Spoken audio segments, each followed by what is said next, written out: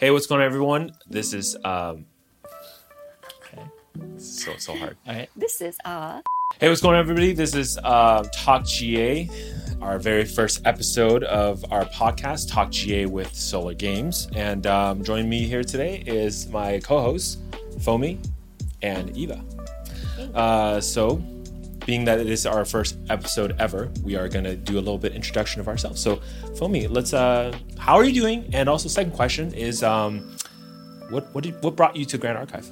Yeah, doing good first. Thanks for having me on episode of Solar Games. This is a dream come true. Great. Let's see. I found out about Grand Archive from Anime Expo 2022. Okay. Just looking at like the aesthetics of it, and then going online, finding out about the mechanics, and it being kind of like Magic in certain aspects of it, got me really interested. And then it just got more and more interested in, started trying out the game, and that's how I got into it. And then eventually I ended up being the tournament organizer for Victory Point Cafe, where we're all playing now. That's right. Yeah, and just really enjoying the game. Excellent. All right, Eva, how are you doing? very nervous, but good. Oh, okay. Great. Well, let's just try to break the ice a little bit. How did you get into Grand Archive? I mean, I know Sean got in. Break the ice. Yeah, break the ice. How did you get in Grand Archive? This fellow named Foam was like, I heard about this cool new anime card game, and I was like, I like card games. I'll give it a try. And we've tried a few card games together before, but none of them really stuck with me until Grand Archive kind of checked off all of my boxes. So Did you ever play Magic? I've tried it. I tried to get her into tried Magic. it. And then also Flesh and Blood. Yes, I tried it. Wow. I enjoyed it, but didn't really want to stick with it. Fab is pretty next level for sure. Yeah. Oh, it hurt my head too much, which is why I stopped playing Flesh and Blood. Yeah. Well, I'm Mark. I also want to share how I got in Grand Archive. Well, part of it is actually because of Fomi here. So this is April this year at MXP Oakland. This is a Magic event we were at together. And then towards the end of day one, I think, or day two, it's like almost midnight. I brought my kids. He brought his kids, and he's like, all right, do you want to try a new card game? I'm suspicious, but, I'll try it. Of course, he doesn't tell me too much about it. He just says, basically, the rules is very similar to Magic. Read the cards, explains the card. I'm like, all right, I know how to read the cards. Mm-hmm. So I open and look at these cards. I'm like, all right, so I feel like I already got scammed because we got anime waifu girls everywhere. You were so embarrassed. You're like, I can't be seen with these cards here. You gave me the Lorraine deck, and I was like, what is What's wrong this? with Lorraine? No, it was Lorraine versus very, Rye. very beautiful lady. And I said, do you want to play just like a mid-range deck with attacks, or do you want to storm off? Yeah. Anyways, I played one game. I thought it was really fun, and it really got me interested. Yeah, I've never seen you so intensely playing a card game before, including Magic. Yeah. That drive home, I was like, because I lost both games. I think we played. You messaged me on the drive after you got home, and you're like, "Duchan, what did I do wrong?"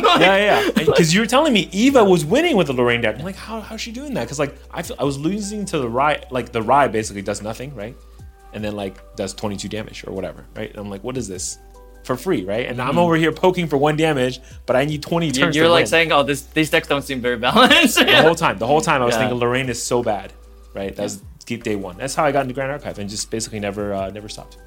Yeah, good times. Kept on going. All right, so today we're going to talk. Start off with some news of Grand Archive, and then we're going to talk about DOA as we are at the end of DOA's season 1, if you will. Dawn of Ashes. We're going to give a proper send-off for Dawn of Ashes. And then we'll hop right into talking about FTC's release, which just happened this past week. Yeah. So without further ado, let's talk about news. So 2 pieces of news that came in this week. Earlier on August 25th, right, hot off the press, we have the new BNR announcement. So what happened, Fomi? Absolutely nothing. Nothing has changed. No, it means we can play our Anime Expo promos now. Yeah. Oh shit! I forgot. We We can play our Imperious Highlanders. Have been unbanned, strongest card in the meta. Correct. So underrated. But yeah. So tell us a little bit. The fact that nothing has happened also, I think, means that it's very important that nothing happens. I agree 100% with the decision. We just got a brand new set that's going to include a lot of the tools that will address the cards that people have been historically complaining about, namely Reckless Conversion, like Ascension into Avarice to draw a gajillion cards. I think that they're aware that in this new meta, there's so many. First of all, not even just directly at those cards, but the decks that they support won't be as good anymore. So, for example, Lorraine, there's just so many answers that can like fizzle attacks now. So just things that rely on a single big attack are going to be a lot worse overall. So there's no need to like further nerf her tools. Rai might still be pretty good, but we are getting Tithe Proclamation. Yes. So a Rai can't just like willy-nilly draw their entire deck. Hold them down. Yeah, I don't want to see these Rais draw like 50 cards and this Scries for 17. Yeah, and nobody wants to sit there when they reckless and you have to sit through another 15 minutes of them. We're done. Going through their storm and death turn. Yeah. Did you know, by the way, with Tithe, drawing into memory is a draw? Yes. Yep. That's right. I did not realize this. I was like, oh, okay, so we're really screwing over. Yeah. Yeah. So don't let people get away with that. Yeah, that's We're right. policing everything now. Police everything. That's right. Yeah. So thank you for that update. I also noticed there was a little bit of a errata for some FTC cards. Can you just cover, I think, the one that's really important? The Viridian? Yeah, the most important one. There's like kind of two mechanically relevant erratas. The most important one is the Viridian trinket. Is that Protective trinket. a Viridian protective trinket? Yes. So this is like the anti-water trinket. Yep. Boo. Yeah, Eva has some choice words about this errata. Some opinions. Originally, the trinket was you banish it, and during that turn you banish it, your opponent's water activation costs 2 more. Yep. But now it's a static effect that as long as the trinket is on the board, your opponent's water cards cost 2 more to activate. And that's drastically different. On your turn. Right, and that's drastically different from the fire and the wind versions, which you still have to banish. Yeah, they're right? still like single use, and then they have some effect when it's done. Wow. This is forever when it's your turn. Wow. Your water opponent would spend 2 more to be able to activate their water cards. Okay. Yep. So it'll affect any kind of counter play. Sure. It'll affect defensive spells, Defensive. healing, water barriers, Yeah. all that kind of stuff. Okay. So yeah. This card is single-handedly forcing me to play Fracturize, which is already a good card, and I probably would play it, but it is making it like I have to play it or else I'll just like die. Yeah, and Fracturize is a very good card. Yeah. Also true. Yeah. Yeah. Cool. Oh, the other one is I don't know how often this will come out outside of sealed, but Intrepid Spearman. It went from like godly, not unkillable like thing to being like kind of just annoying. It used to be that whenever it was attacked, it had an ability where you could check your memory, and if you have a wind, it would prevent 3 damage. And every time it gets a hit, it would trigger this effect. Okay. But they've errated it so that it triggers only once per turn. Once per turn. So okay. that you could hit it once, it will proc the effect. Then the next time you hit it, it wouldn't happen again. Okay. Cool. So another piece of news that we got this week was that there's going to be some sort of online tournament play that's official, event lease. So can you tell us a little bit more about that? Who has it up? Eva has it up? Yeah, I pulled up the article. Nice. So they announced an online league for webcam tournaments, and they've announced 5 regions. They're going to be region locked so that there's less latency issues. That's smart. Yep, good paid idea. entry, cool prizes. Yeah. This should be good for just like community building because a lot of people don't have a lot of locals that they can play sure. with. Really good for like accessibility for like, we're really lucky we live in NorCal that there's a lot of stores here that have regular events, but not everybody will have that kind of community. So this will be really great for them. Yeah. My only concern is maybe like in terms of it might be easy to cheat. Yeah. Yeah. I think people know what Mark is referring to, which is like the infamous Digimon card in the mouth webcam situation. The guy drew like 6 cards. He should have only had, let's say, 4.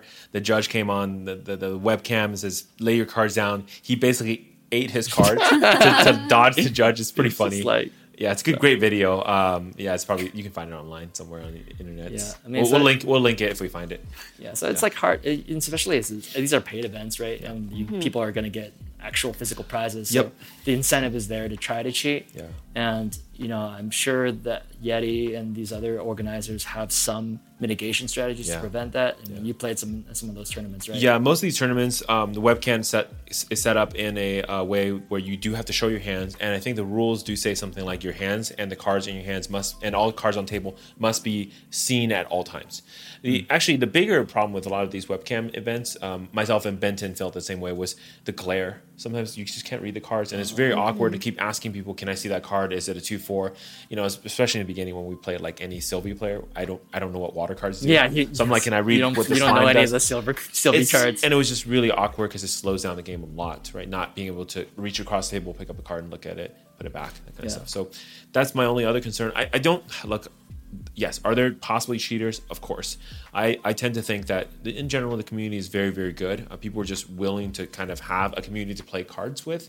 It's like 1% of the bad apples, So guys, don't be shitty. You gotta be careful about that. You just gotta be careful. But the reality is, like, look, cheating can happen anywhere. So you have to, as a player, you do have to be vigilant.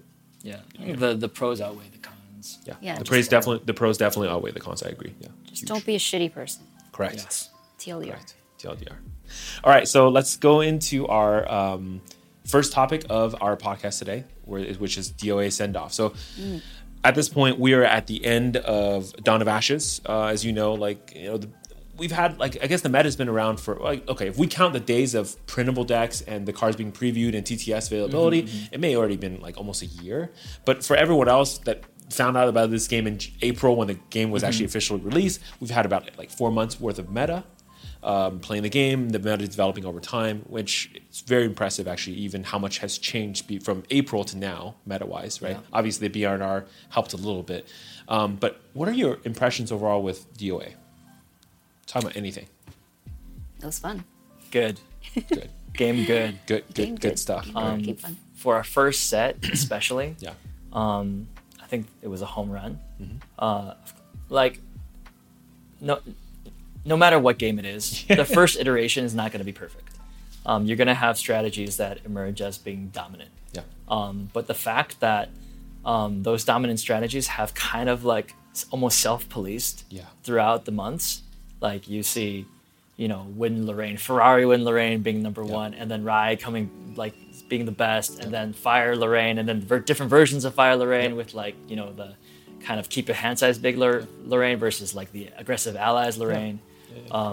I know it sounds like we're just saying different flavors of Lorraine, but I guess there is, the only blemish being that Tamer is not super viable, and it's kind of a more of a there not being a deep enough card pool to support allies, and in this game allies are super vulnerable in general. If the Tamer relies on the allies being on the board, and unlike Magic where you need removal to kill allies, in this game you just attack them. And then there's cleave in every color. There's barely cleave in blue. I mean, Tidal Sweep is super good. You get the right sword. No, the fact that blue you get a sealed blade. I mean, water shouldn't even have cleave, though. Water is a defensive color. Why does it have cleave also? It does everything, even though it's kind of inefficient at doing it. So Eva, you play a lot of water decks. What do you think about water in DOA? I'm happy we have better water cards now, I'll say that. I'm glad people are acknowledging that there are 3 elements in the game now. Freezing hail is not good enough for you? It's good. Well, but it only became good after the DG. That's true. That's true. Yeah. Not having it. Yeah, you wake up anyways. Yeah, that's true. Okay. What else? Eva, anything you want to talk about with DOA? Yeah. So as a stubbornly non-meta player, I mean, I think we can all kind of agree that the meta in DOA was slightly narrow. But I do think it was kind of intentionally done, right? Because it is just set 1. Yeah. It sounds like the devs did want it to be a bit slightly more straightforward for new players to pick up. Makes sense. Just be driven to just the main characters like Rai and Lorraine, and not be too overwhelmed by too many different mechanics and metas to figure out, right? Yeah, and I kind of agree that starting simple is better. But even with that simplicity in terms of the number of viable decks, even a mirror match in this game seems like really intense. Yeah. Like really calculation and skill intensive, Yeah. and it's still fun to play. Yeah. Which is, I'll be honest, it's not fun for me to play mirror matches in Magic. Dude, I was just gonna say Like, yes. like if I were playing mono red versus mono red in Magic, it's like who has the better hand? Who won the die roll first? Yep. Who has the better opening hand? Yep. And then like my hand just plays itself. And that's the best mirror match you got in Magic because the Yeah, 'cause it blue ends versus fast. blue one. Oh my god! Are you kidding me? We're just shoot me no right one's now. doing anything, right? Yeah. Like I'm waiting for you to cast a spell so I can counter your spell. Oh, well, I'm waiting for you to counter my counter spell so I can counter your. Like, yeah, but you know how long like the water mirror matches go Oh, now. I'm very familiar. But in Magic, It's worse. it's like because it's like all about counter spells, and we just got counter spells in Fractured Crown. But in Magic, blue is like the counter color. Right. So it's just like I play a land pass, and then it goes like this for like an hour. Yeah. And every card is like slow you down, right? Like everything costs more. Oh well, you can't cast instants anymore. Like it's like things like this. Three fairy. Oh gosh. Everybody who God. knows me in person knows my least favorite character of Magic, which is Teferi. I effing hate Teferi. Every time I see it, I just want to like. I see It's Teferi like a on card Arena, that basically- and I just quit. I just GG. Right. I throw up GGs. I just go to next game. It's a card that basically that just card says so like, oh, you don't get to play, only I get to play Yeah. for like a That's blue fun, mirror right? match. Great Magic card. Yeah. It's like Yeah. imagine the Viridian Trinket, but it says like I get to do a bunch of other stuff and you don't get to do anything. Yeah. No, it's even better. It's like my spells cost less, your spells cost more. That's literally That's what kinda like Teferi it. does. Yeah. It's like it's basically way how it worse. feels. I'm like, it's terrible. Right. I love our podcast, Talk MTG. It's great. It's going great. It always yeah, you're right. It's hard not to make Okay, look. analogies. I understand. I do have something to say about some metas, right? I felt like Fire Xander had a day. Or Yeah. had a long period. I mean, didn't Fire Xander win some regionals? Because too? people, when you're not Right? prepared for it, it just comes out and like turn 3 does like 20 damage or something like that. And there was like I want to say there was like a TTS tournament or something, like some tournament where Fire Mortrid with the whole Rhapsody, but also like the rending package, right? You can go like I think it's Mortrid Lorraine type of thing, or was it like Lorraine Mortrid or Merlin package, where you can go like spell or sword.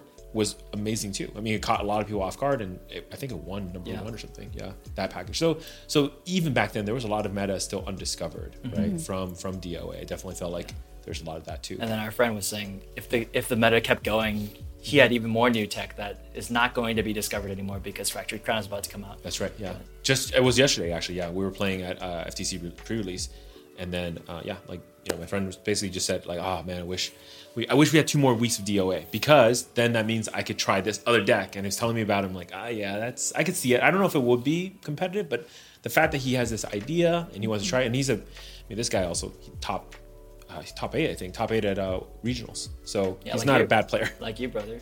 Yes, correct. Hey. Yes. Okay, so moving on to the second part about DRA send-off, let's talk a little bit about store championships. As I understand, Eva, you compiled some stats for us for the store championships. Some Yeah. interesting factoids you want to share with us? Sure. So I think something we definitely wanted to highlight was just how great our blooming community here is in Northern California. Yeah, It's we're like lucky. NorCal represents. So lucky. like not only do we have so many strong players, like in the Southern California regionals, 4 out of the top 8 were from NorCal. We actually had this like guy. 7 out of 16, I think, were NorCal as well. Yeah, Yeah, and that's then really 16, cool too. top But 16 4 out of top 8 is slightly more impressive. to Actually, say. even better, I think it was 3 out of the top 4. Wow. Was it? I think so. Was it really? I think so. Yeah, Oh. that's right. Yeah, that's it amazing. was. That's Yeah, So everyone but Ver. everyone but Ver. yeah. Ver slayed everybody. Okay. So bad. So we got to get our NorCal's got Peter, we got to get a grudge match against Yeah. Ver. Yeah. Okay. But yeah, anyway, really cool community. So cool meeting everyone. Everyone's been so nice, and just like seeing the way everyone's been kind of like coming together Yeah. over the months has been like really gratifying. Yeah, all across the Bay, like people would travel to the different events, and like we get to know like cool people from Sacramento, San Jose, from both sides of the Bay. Yeah. Yeah, that's right. And I mean, I guess some of the Final Cut people maybe Sherry and T group knows already, But maybe for you guys, like you've never met them before. I just randomly met them because I was like, they're hosting a event GA, and I drove out there to go play Grand Archive at Sacramento. And that's where I met. Remember you told me you're like, you're not going to be a Spike. You're like, I'm not going to be hardcore. In this you know game. what the reason? I went there for the Merlin deck box. This is during my meta when I was running my Merlin deck. The whole I was like refusing to play any deck but Merlin. After I played the Ferrari 1 week, and I was like, I'm done. I'm not playing Ferrari. I could have given you a Merlin deck box. That's fine. That's fine. I was just trying to hunt for one. I realized that I don't really need it anyways. But yeah. That's how I met all these people. It's really great. But and then I met all your friends, like what, all 30 of them. Now you're part of the crew. Yeah, I know some people now. Yep. Know some shit. Seen some shit. All right. Some shit. It's cool. So back on store championships. About store championships. Yeah. So we had 4 of them in NorCal for DOA. The first one was at Final Cut up in near the Sacramento area. So I was told that they had 14 participants, and the winner was, no surprise, Fire Lorraine, piloted by our friend Remetic, running in Seoul. Yep. Yeah. Remetic is really good at playing this game. Yeah. He Grand Archive good. He's also a judge. Yes. He's also the judge. You always tell me what I'm judging wrong. He's -4 already, by the way. So. What does that mean? Ask Soldar.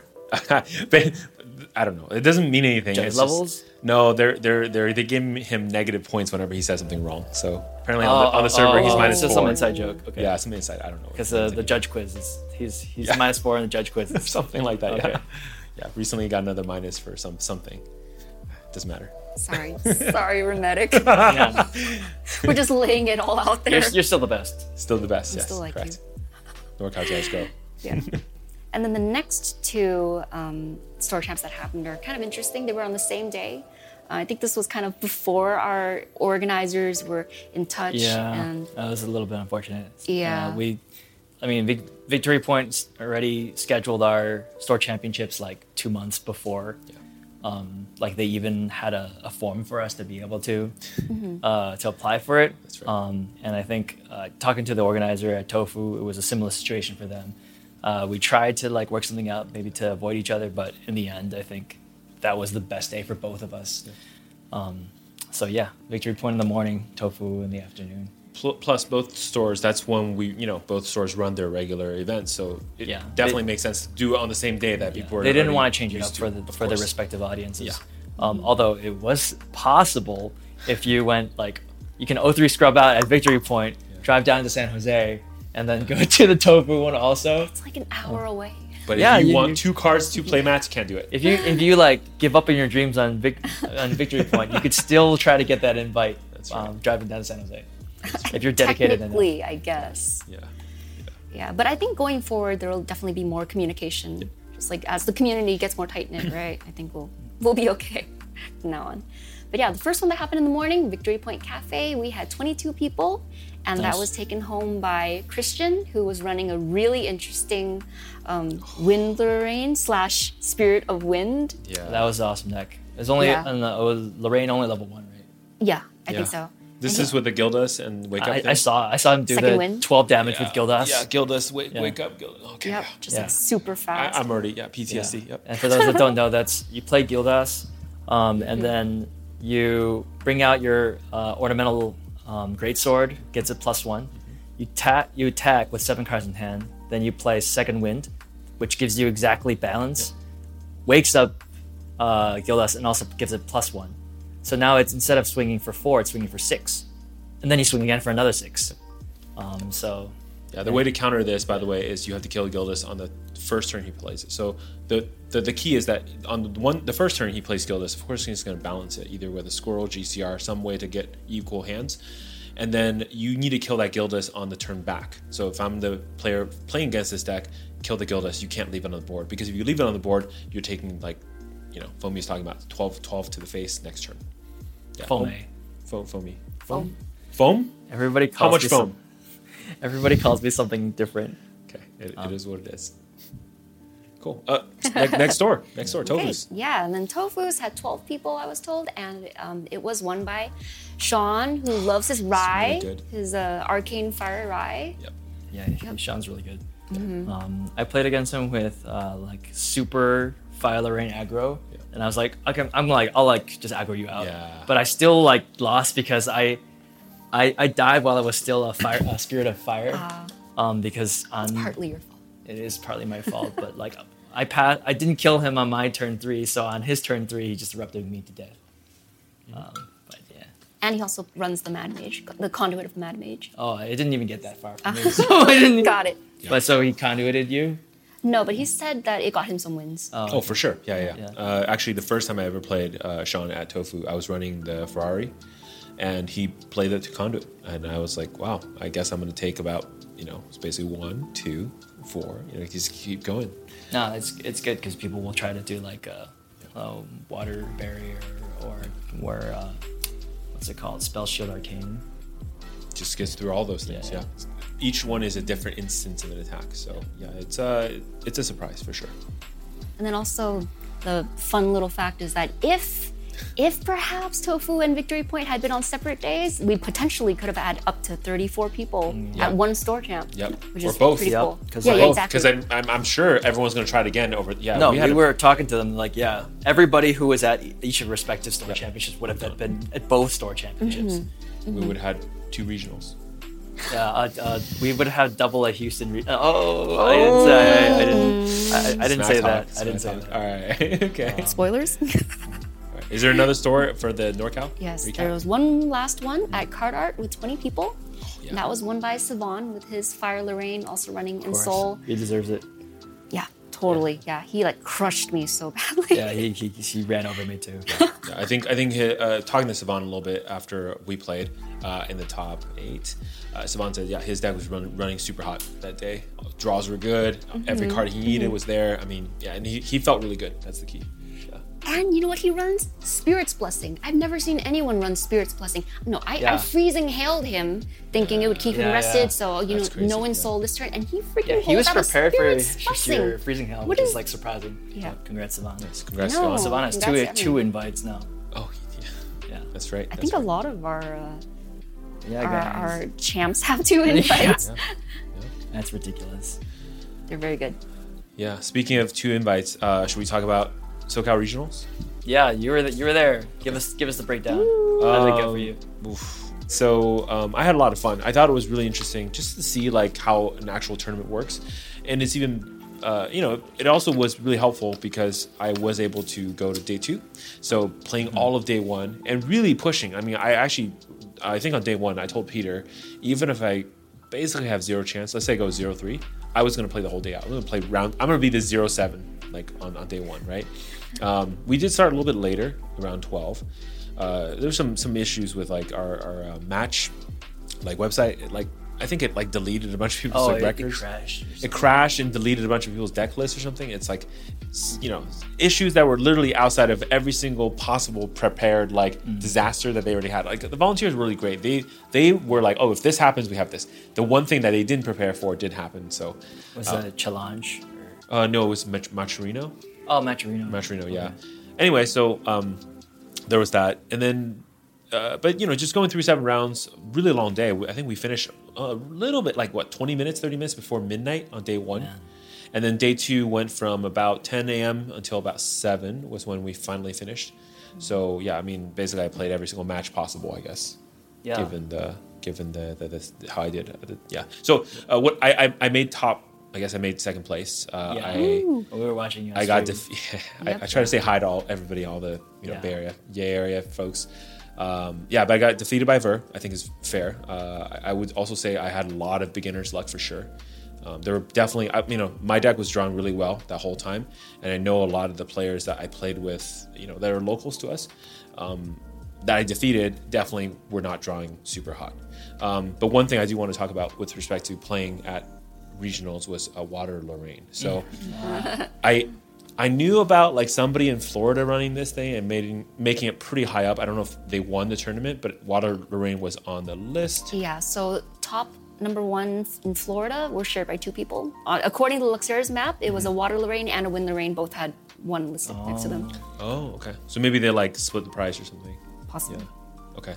Yeah, so I was not prepared for this. And funny thing is, the Wednesday before the regionals, I actually started practice with you two, and we just randomly said, "Hey, let's just practice against Water Lorraine for fun and see the tech." And then that taught me a ton. I mean, I remember I was actually going into regional the whole time thinking like, what would I do with Water Lorraine? Like, what is my optimal line? And so I put a lot of this thought into that matchup. And so, of course, I think it was round 4, I faced my first Water Lorraine. I knew exactly what to do. I mean, like, you do the best with what you have. And so I mean, I knew how to play around Mist. I knew how to, like, I basically would always ask, do you have 6 cards? That was surprising because, like, when you played against Eva, you lost like 5 games in a row. Yeah. Too many games. Yeah. It was very scary because I felt like if I was playing against Water Lorraine, I had a lot of problems with the deck I was bringing, right? So, yeah. Counting number of cards they have, understanding when they pass, like what are they holding, and then just basically against Water Lorraine, like trying to build up for a massive turn where they cannot heal out of it would be the right play to do. So I think like people who are not as skilled, like not accustomed to, like if he hadn't played you a bunch of times, people don't remember. They just forget they have a Sword of Seeking. Yeah, they're like, oh, like they go for the Insole and then try to miss and like, oh no, all my swords break. GG. Yeah, but no, you have a True Sight sword, so make use of it. Go for a giant devastating. Go for a giant rending with that, or use your Ghost of Pendragon, tuck the swords back in, Ascension your swords back in. There's a lot of play around it, but I think if people aren't used to the matchup, they can get surprised by it. Yeah. Plus, it's one of those things where I mean, I think a lot of people just didn't expect. The problem with that, is that you would have to have extra cards for the devastating, which you don't because you insult probably with 7, not thinking like, hey, they could miss, or what are they going to heal? Let's say 5. Who cares, right? I'm doing 17 damage, 18 damage. You heal for 5, cool. I don't care. No, it's actually not like that at all. It's you're going to do 0 or 1 damage, right? And so how are you going to how's that going to work? And all your swords are broken, so now you can't materialize stuff. So be patient. Wait till you have like 10 cards and then go for it. 10 cards. You can also insole for every sword but Seeking. It's also another way to do it. If you don't have anything, you get 7 cards, insole everything but Seeking. Force them to play defensive options, right? Which, again, you're just trying to make sure they're not bluffing you with 6, because they didn't bluff you. Now you're still coming in for like 14 damage, still respectful. And now, because all the swords break, your Seeking is going to be super strong, and they can't miss the next turn. So there's ways to kind of play around this. But now in FTC, when they get the Sword of Seeking, you got the tech against the Sword of Seeking, right? Oh, Fracture Eyes. Yeah, goodbye. Fracture Eyes. Yeah. So I think Lorraine's gonna get knocked down quite a bit. I think again, it's just like we'll talk about this more in FTC, but I think like it's still a lot of unknowns. We don't know, right? Because people haven't really tested decks yet. So we'll see. We'll see how it goes. With more players playing, with more players looking at cards, we'll know. All right, so Sean, I think like one of these days I was asking you about something, and you mentioned the Houston regional controversy. What happened there? I kind of had like a little bit of a my friend. So shout outs to Ruckman from the Crew 3 podcast. It's a great Magic podcast, all about Pioneer. One of my favorite podcasts that I had always been listening to. He recently got into Grand Archive. Yes, get him in. Also thanks to this guy. Sink into oblivion. I have to like pull everybody down to my level. Ruckman's a great guy. He's actually, I think, a Texan. I'm not sure where he lives in Texas. But he's been telling me, he wanted to go to the Houston Regional and stuff like that. So all of this information, he's kind of like told me a lot of it, and also some stuff I've gathered around. I'm not 100% sure on all the details, but there's been like a lot of kind of weird stuff going on with the Houston Regionals. Like I think the first thing was when they had to register for the event, which is like I think it was like 2 or 3 months out from the event. The organizer required everyone to submit deck lists at that time, like with the registration, and like when people don't know, like am I going to be able to get into it if I wait too long? Like you saw what happened at Ascent, right? Yeah. All the slots filled out. Yeah. So imagine if you were like trying to rush to like sign up for Ascent Path of Silver, but you also had to submit a deck that day. Like nobody's that confident in their deck, for a tournament that's going to happen 3 months down. Yeah, no way. Right? So like this is kind of like unheard of. Yep. And the devs like Silidar, Aldeas, they're like, we'll talk to them. So some like a week or two went by, and eventually I think the tournament organizers for the Houston region was like, okay, you don't have to submit a deck list at the same time. They basically were like, okay, sorry, our bad. Yep. So that was fine. And then the next thing that happened was it was supposed to be a 2-day event. It was Saturday and Sunday, and then they suddenly out of nowhere canceled the Saturday, and it said it was only going to be Sunday. Only, okay. And you can imagine, because people had planned flights to go in. Yep. It was going to be really hard, and if it's only going to be on a Sunday, people have to work the following day. So if people were doing like Saturday and Sunday, they could see if like they would get in day 2 first before they decide if they want to stay for the whole thing. Right. But if you're going Sunday and that's the whole thing, then you might not want to risk it. Yeah. People didn't know exactly why that happened, but then it emerged that it might have been because there was a conflicting Yu-Gi-Oh event. Like last minute schedule. Okay. But like and it was like kind of like Konami forced their hand. Oh. Like Konami was like, I think originally the Yu-Gi-Oh event was scheduled on a different day. Right. And this part is like, I'm not 100% sure on the details. Right. But due to some other snafu, Konami's like, I think they're like, we believe this is the best day for you to do it. Okay. And there's like 200 or so Yu-Gi-Oh players. Yeah. Or something like that. So if the store was like, no, we already booked a Grand Archive on that day, then that group of players would be really upset. Right. So I think they kind of felt like they didn't have a choice. Yep. So, Grand Archive, new indie game versus, established big game. Grand Big Archive 3. got bumped. Big 3, yeah. Yeah. So we went from 2 days to 1 day. Houston Regionals rolls around. This is, again, it's supposed to be like, a regionals that has, top 8 all gets invites to the nationals. Yeah. But something like 20 people showed up. I think Luxurious Map listed 21 people. 21 people. Yeah. Exactly. Wow. That's less than our store championship, to be honest. Less than our store championship. Not like no shade on Houston on the scene there. I mean, I'm sure there are some really dedicated players. Yep. It's like, isn't it the devs like home base area too? So it just seems like due to unfortunate confluence of a bunch of different factors, maybe people just couldn't make it out. Yeah. Like schedule changes and things like that.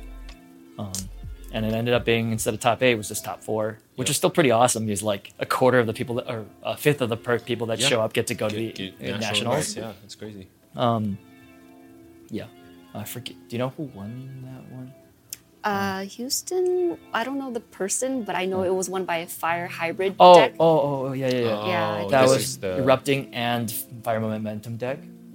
I don't know. I don't remember. There's actually multiple regional winners that played fire hybrid decks, which is super interesting. Yeah. Like having Rai, Lorraine, and Merlin in their decks. Yeah. And then you kind of decide which way you go depending on who your opponents are. Yeah.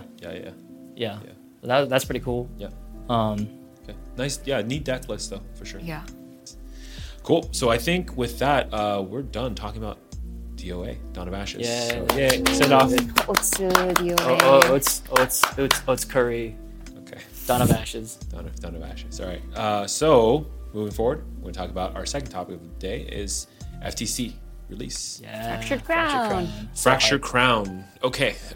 So coming off of Fractured Crown release, we have some interesting market data and also, of course, some print run info. We got the Solar Game special. We got to get that finance info. Okay, so let's talk. You know what? We're gonna kind of change this a little bit. Let's talk about the box info first, because that's gonna probably lead into a little bit what's happening on the market, which I'll share next. So Eva, I think you have data on the box info too. Eva's got all the data. I'm just on my laptop. So on top of it, just pulling it out. Pull it out right now. Yeah. So what was the print run of Fractured Crown? Sure. For booster boxes, we have 41,400 and will not be reprinted. Okay. So by the way, this is, everyone understand how this works, right? For people who are just Grand Archive people, you don't know how crazy it is that this company shares this info the moment it's released. It's unheard of. Yeah. It's very cool. Look, Magic never shares it. Magic says, "Hey, guess how many we printed?" Ha ha ha, right? Fab, which is like gets a lot of props from the community for even sharing this data, they share it almost like 6 months to a year after print. It got them in trouble too, right? Yeah, because there was like the whole debacle with the first edition for Tales of Aria and Monarch. Monarch. Monarch is where the downfall started. Yeah, because like people didn't know what the print everyone was guessing, and a lot of LGSs actually got burned too. So let's not even talk about the players who paid $300 for first edition Monarch, but the LGSs who got burned paying like $150, right, or whatever. Yeah. You know, and they had to kind of eat that too, because, you know, once all the prices came down, the players, I mean, there's a lot of hate, right? Because if you pay $300 and suddenly the boxes are like $110, $120, you're like, what the heck? So real big props to these guys for being transparent. Yeah, crazy cool, right? And not just that, for everyone who doesn't know, every single card, you have card data. I don't know why they do this for commons, but you know, you can see how many foil commons or commons there are out there about estimation. Full breakdown. It's all there. But the market is reacting to those numbers because, I mean, as far as I can see, even like within the 2 or 3 days of the GA marketplace, you see CSRs. Like I think the Morgan CSR was one that I saw a lot of postings for, but it went from somewhere like, you know, 750 sold instantly down to 650, 600. I think nowadays a lot of CSRs are going for 500 and maybe even lower, and people are not even like buying them, right? Yeah. So everyone's kind of waiting because it's like there's probably a ton of supply in the market, and everyone kind of like felt like they missed out with DOA. Now they're finally able to kind of purchase FTC, which is why people were like really, you know, going after. And like the volume of product being open for FTC seems like it's a lot greater than DOA too. Yes. Yeah, because the boxes are cheaper technically. Yeah. And the way that the boxes are designed to allow for like a CSR guaranteed per case, it makes it so that you're incentivized to open a whole case, right, by yourself. That kind of, you don't really have friends that we understand. bought multiple cases. Yeah. So there's that. So the little bit of market info doesn't really mean anything. I would say like, look, if you like Grand Archive, right, and you think the game has any sort of like longevity, I wouldn't worry about it too much. Take the CSR, throw it into a binder, don't even look at it, right? Wait 3 years, see what happens. I'll guarantee you every single one of those CSRs will go up, right? If you like the game, you feel like it has longevity, look, even if you just think like, hey, I really want to play XYZ character in my deck, yeah, feel free to pay. Like if you want to buy it, like this is probably the lowest. This happens in MTG all the time too. Like right at release, when all the card becomes more available for the whole market, everything tanks. And then guess what happens to every single set? They all kind of slowly pick back up. I don't think Grand Archive would be any different than this game. Yeah, though these early sets, all the singles are going to rise in the long term because this is the fewest amount of players there's ever going to be for Grand Archive. It's only going to exponentially grow from here. Correct. Yeah, and can you just read for me, like, what is the print run number for Morgan, for example? The CSR? Yeah. 425. Total, right? For the foil. Oh, I'm sorry. Wait, is that population? Yeah, that's the foil. Oh, yeah, they're all foil. Yeah, the CSR. Yeah. So, like, one way to think about it is, like, there are only 425 of this card available, period, right? And it's forever. They're not reprinting this card, at least not with the signature, this, you know, whatever format. So, once this game has 1,000 players, if even half of them want this card, what's the price? Once this game has, like, I don't know, like 20,000 players, if even like 20% of the players want this card, what happens to the price? You can imagine how this works, right, long term. And there will always be collectors, and we have some of these friends, you know, with us too, that they're going to hold on to these cards, not going to, you know, sell them back to the market. Which means you take the 460, you cut it by some amount, let's say half. They're in a collection or in a box. They're not discovered. So the real pop is like 200. That's really on the open market. And then once they sell enough, no one's really going to sell. They're with the owners that want to keep them forever. So like, yeah, if you think, I mean, if personally, Solar Games, if I see something that's like pretty reasonable price, I'm probably going to pick it up too. Why not? Okay, so for FTC, we had our sealed event this past weekend. What do you guys all think about general impressions of the event? Well, it sure looked like a lot of fun. Yeah, how was the event, Mark? Okay, so for the context, the event sold out, so Eva and I actually didn't get to play. But Mark looked like he was really enjoying himself. Yeah, a grand old time. Extra context, Eva had to give up her spot for me, so thank you both. I think you had to give up your spot already for someone else who was walking, right? I did. So I think overall the event was really, really good. I think just sitting around, I heard a lot of players talk about how they really enjoy the sealed and limited experience that is different from just playing constructed. It's like a different game, as like, you know, different cards are now viable, which is exactly what the intent, I think, for a sealed limited event is. I noticed some people that usually don't do that well in our constructive events because they're brewers and they like to play off meta decks. in the top tables for the sealed event. Correct. Yeah. Yeah. Yes, That's pretty so cool. proud. Yeah. Just like any limited events, I think allies are very strong. So having a deck with more allies, the common mistake I think a lot of players would make is putting too many spells, attacks into their deck instead of allies. So, go higher with allies is probably, a beneficial thing to do. One combo that stood out a lot of tables was the Lurking Assailant plus Mark of the Fervor God. combo. That was Essentially, disgusting. yeah, like Lurking Assailant is already a really strong card by itself, and then you put Mark of Fervor, which basically makes it impossible to kill. Yeah. I don't think think- I've seen like 3 people doing that combo. I think they're both commons too. They're both well, not just that. Lurking Assailant you already get guaranteed. Why? It's one of the cards that came with a pack of like. Oh, no wonder. That's why everyone gets one at least. Everybody's guaranteed a Lurking Assailant. And then Oh me, my- like I pulled 3. I did not pull any Mark of Fervor, so I didn't full combo, but I did have 3 Lurking Assailants in my deck because the Yeah. card is already by itself is pretty good. So it's like it's permanent, basically perma stealth and attacking every turn and and retaliating every turn. Correct. You can't attack into it. It's very strong 3/4 if you put the Mark of Fervor on. Yeah, it's tough to That's deal with. gross. It's really hard to deal with. Yeah. I was watching people playing. Shannon was like, "Yeah, you should main deck Scatter Essence, which is like destroy target Fantasia Floating Memory." I'm like, "Why would you main deck this terrible card?" Yeah. And then I watched games with Mark of Fervor and Lurking Assailant. I'm like, "Oh, I understand now." Exactly. Yeah. Other than that, also like Ordinary Bear is very good. A lot better than I think a lot of people think it is. Because it was Pride 2. Pride 2 and Floating Yeah. Memory, and a lot of players were playing Sylvie, so you could get Sylvie out, get a bear that's already buffed, so it becomes a 3/4. Then you get the Beast Spawner Ears, and this bear is like live with 3/4, Yeah. hard to kill. It's really good. So There are a lot of Sylvies. there were a lot of Sylvies. Yeah. Yeah. Also, that's pretty meta. Cool. So moving on to the next section, I do want to ask both of you. Talk about like some of the cards that are your favorite cards in FTC. What are some cards you're looking forward to? Why? Cards. Sure. You could say. What's your favorite card? Sure. Well, as a disgusting Crux player, I'm very excited for the Majestic Spirit Oh, and Incarnate Majesty. I think the Incarnate Majesty art is extremely epic. the beautiful It's- ram horse. The Deer? the Pegasus. They keep saying deer. Now I finally know what deer deer is. ram horse. Okay, got it. Pegasus. Pegasus Okay. with 4 wings. It's insane. It's insane. Yeah. That's a big boy. Yeah. Okay. So you're just excited to bring this card out, right? Yes. Okay. I mean, it does everything. What can he not do? He does everything. That's true. It's The also ultimate defensive card. Basically, you slam it down and you're just like, I'm safe. Yep. Yeah. Then I smack you for 4 each turn. That's right. Yeah, and then it gives your champ spell shroud too. So like, Rai can't even like blast you once this card is out. Oh, the only thing it can't do is save itself from being bounced. But, Yeah, that's yeah. yeah, that's a nice majestic spirit you got there. It would be sad if it was in a fishing accident. Would be a oh. If this gets bounced, does it go to your material deck or your Yeah, hand? it goes back to your Okay. material deck. Cool. Or if it's destroyed, it goes to banish. But Incarnate Majesty can summon it from either your material, Banish or or yeah, banish. So it's never truly dead. Just like all the swords Florian has. Yeah, Yeah.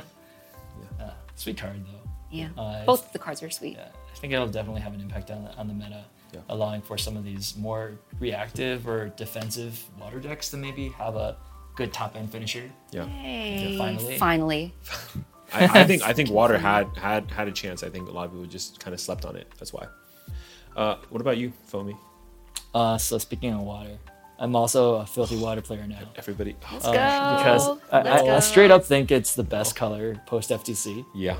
And I don't think so. My favorite card, I don't think it's a good card, but it's a very spicy card. Yeah. And there's a lot of shenanigans you could do it. What is it? And it's Innervate Knowledge. Okay. And I think it's the best of the Innervate cycle. Okay. So this is a cycle of cards. They all require you to recover 5 life and then de-level your champion to do it. And they each have a different effect. Yep. I think the water one is the best. It's just draw 2 cards. Yep. So you can do some really funny shenanigans with Innervate cards because when you level up again, you get their enter effects again. So like I've heard some people say they're going to use it to keep de-leveling and re-leveling Rai 1 to get enlightenment counters. Yep. And They every draw time more you do it, cards. you draw 2 cards too. So you're actually drawing. You draw 2 cards and itself. You spend a card and then you spend a card to level up. So it's card neutral, but you're getting enlightenment counters every time. So I don't know if this is good, if it's actually progressing your game plan, like getting enlightenment counters very slowly like this. Yeah. But it's something you can do. And what I'm doing with it is I am de-leveling and re-leveling Xander Korhazi's what? It's Chosen? not Korhazi's Chosen. That's right. Nice. The one that gives you Spell Shroud and Stealth.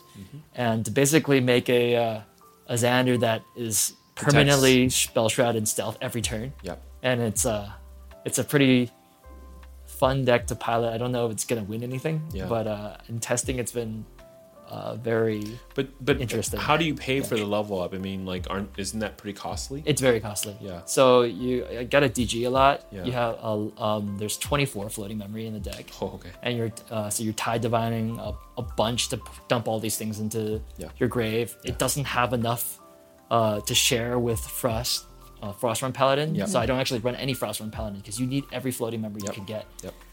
And it's very difficult because every time you do this loop, it costs a lot, and then you're not really advancing your board. But you are gaining prep counters very slowly. So eventually, you could kill them with it. Nah, you would. You have to kill them in one turn with like a 1,000 refractions or something like that. But that's kind of one of the brews that I'm making with Innervate Knowledge. Nice. It's very annoying to play against. Yes, we've been doing some testing as well. But then so super fun. But then you played Incarnate Majesty, and then that has True Sight. And then so I have played against the Sylvie and your deck with that, and then whenever they get a True Sight big boy down, then it kind of rolls you over. It's pounding time. Yeah. Right, because your defense barriers come down from it. Yeah. So what's your favorite card? My so I brought my favorite card actually. It's the Merlin King's. I'm such a normie, right? Like this card I've been like really hot for since I think it was like released or. Remember when you were like saying how embarrassed you were by the anime? Oh no. Same mark? Look, I could just take the anime art. I don't need the anime art. The part about this card is amazing. So this is the spike in me, right? I see Crux, good. I see level 3, okay, pretty good. I see Merlin, great, useful. So Merlin has a way to kind of like defend. My problem with playing Merlin back in at DOA was always like I would die too fast. 28 health, guys. We already need 28 health is too strong, right? I see Mage and Warrior. Come on, guys. Like at this point, what are we talking about? This card is like insanely good, right? And then of course, I mean, I know in the like when you read the card, it feels like you're taking like every other turn, but I'm sure. If not this set, some other set, there's going to be some shenanigans where I can turn on this card every single turn, right? Yeah. All I have to do is just put a level counter on, right, whatever. I don't know if that's a good way to play the card, but... Hey, it is one way, right? Yeah. And I'm just saying like that. And with that card, I'm now also a filthy water player too because they printed... God, we're all water players. Because they printed counterspell. Like I love the fact that I can just say, you want to play this like Incarnate Majesty? Yeah, pay 2 more. You can't? Oh, I'm so sorry. Wait, how do we all feel about that counter? The first counter spell in I think Frostbind. Frostbind, yeah. I think it's kind of weak actually, right? So a counter spell like this, I think is pretty weak. There's ways to get around it. There's actually a lot of ways to get around it. Yeah. So this is I don't think conditional it's very counter spell. It's very conditional. It only works if they don't have the extra 2 that they can pay for it. Yeah. I do like the fact that it does not go to your graveyard; it goes to banish, which is very key. It would be unplayable if it didn't have that effect. Not unplayable. I'm pretty sure it would be unplayable if it didn't have. That effect. So if you're playing counter magic, or just in general, you're playing a thing where you're preventing someone else from playing cards. All you care about is just like making sure their game plan is slowed down, right? So you can progress to inevitability. That's so if you're in a tempo deck. Yeah. But I just think like for example, like if they do their Ensoul and you frostbind it and they didn't send it to banishment, they're just gonna like Cruxite it and do it again. Keep doing it over and over again. And of course all the floating memory cards, same logic. If it didn't have that bonus, this card would be stone unplayable in my opinion. Okay. What if we drop 1 cost on it? Makes it 1. It would be too good. If it were 1, it would be too good. 1 negates go to graveyard is too good. Yeah. Okay. 1, it's like a quench actually. Yeah. But I think this card is not as good in a control deck as it is in a offensive tempo deck. Yeah.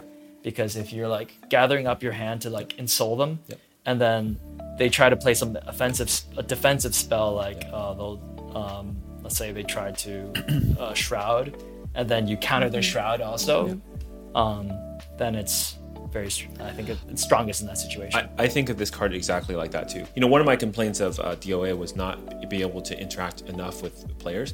Imagine this against Reckless Conversion, for example. You just stop it. Nope. I mean, this will definitely change the way people play. People can't just be like, I'm gonna dump everything down and then reckless. They have to always be like, I have to leave up two, which could be the difference between I win right now or I wait another turn before I go off. Right.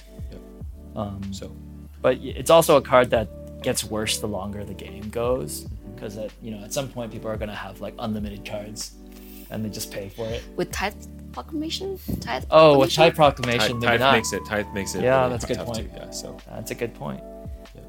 But those are some really great additions that we're getting from FTC. That there's answers now to some of the broken strategies. It'll be fun.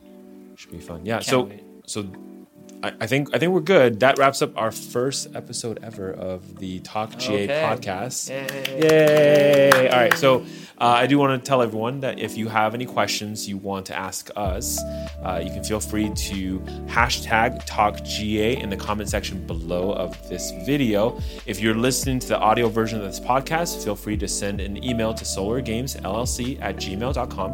Make sure you put TalkGA in the subject, and that way I know it's for this podcast, and then we'll address those questions on the show in the future. Cool. I hope you really enjoyed it. We certainly enjoyed doing this podcast. So again, That was a lot of fun. I'm Mark from Solar Games. We have Fome. from Fome. Now I'm even like forgetting how to say my name. Sure. We messed with him so hard. Yeah. And I'm Eva. Thank you for watching or listening. Yeah. Thank you. Yeah, stay classy. Stay Stay classy. classy. Stay classy. Stay classy. Yeah.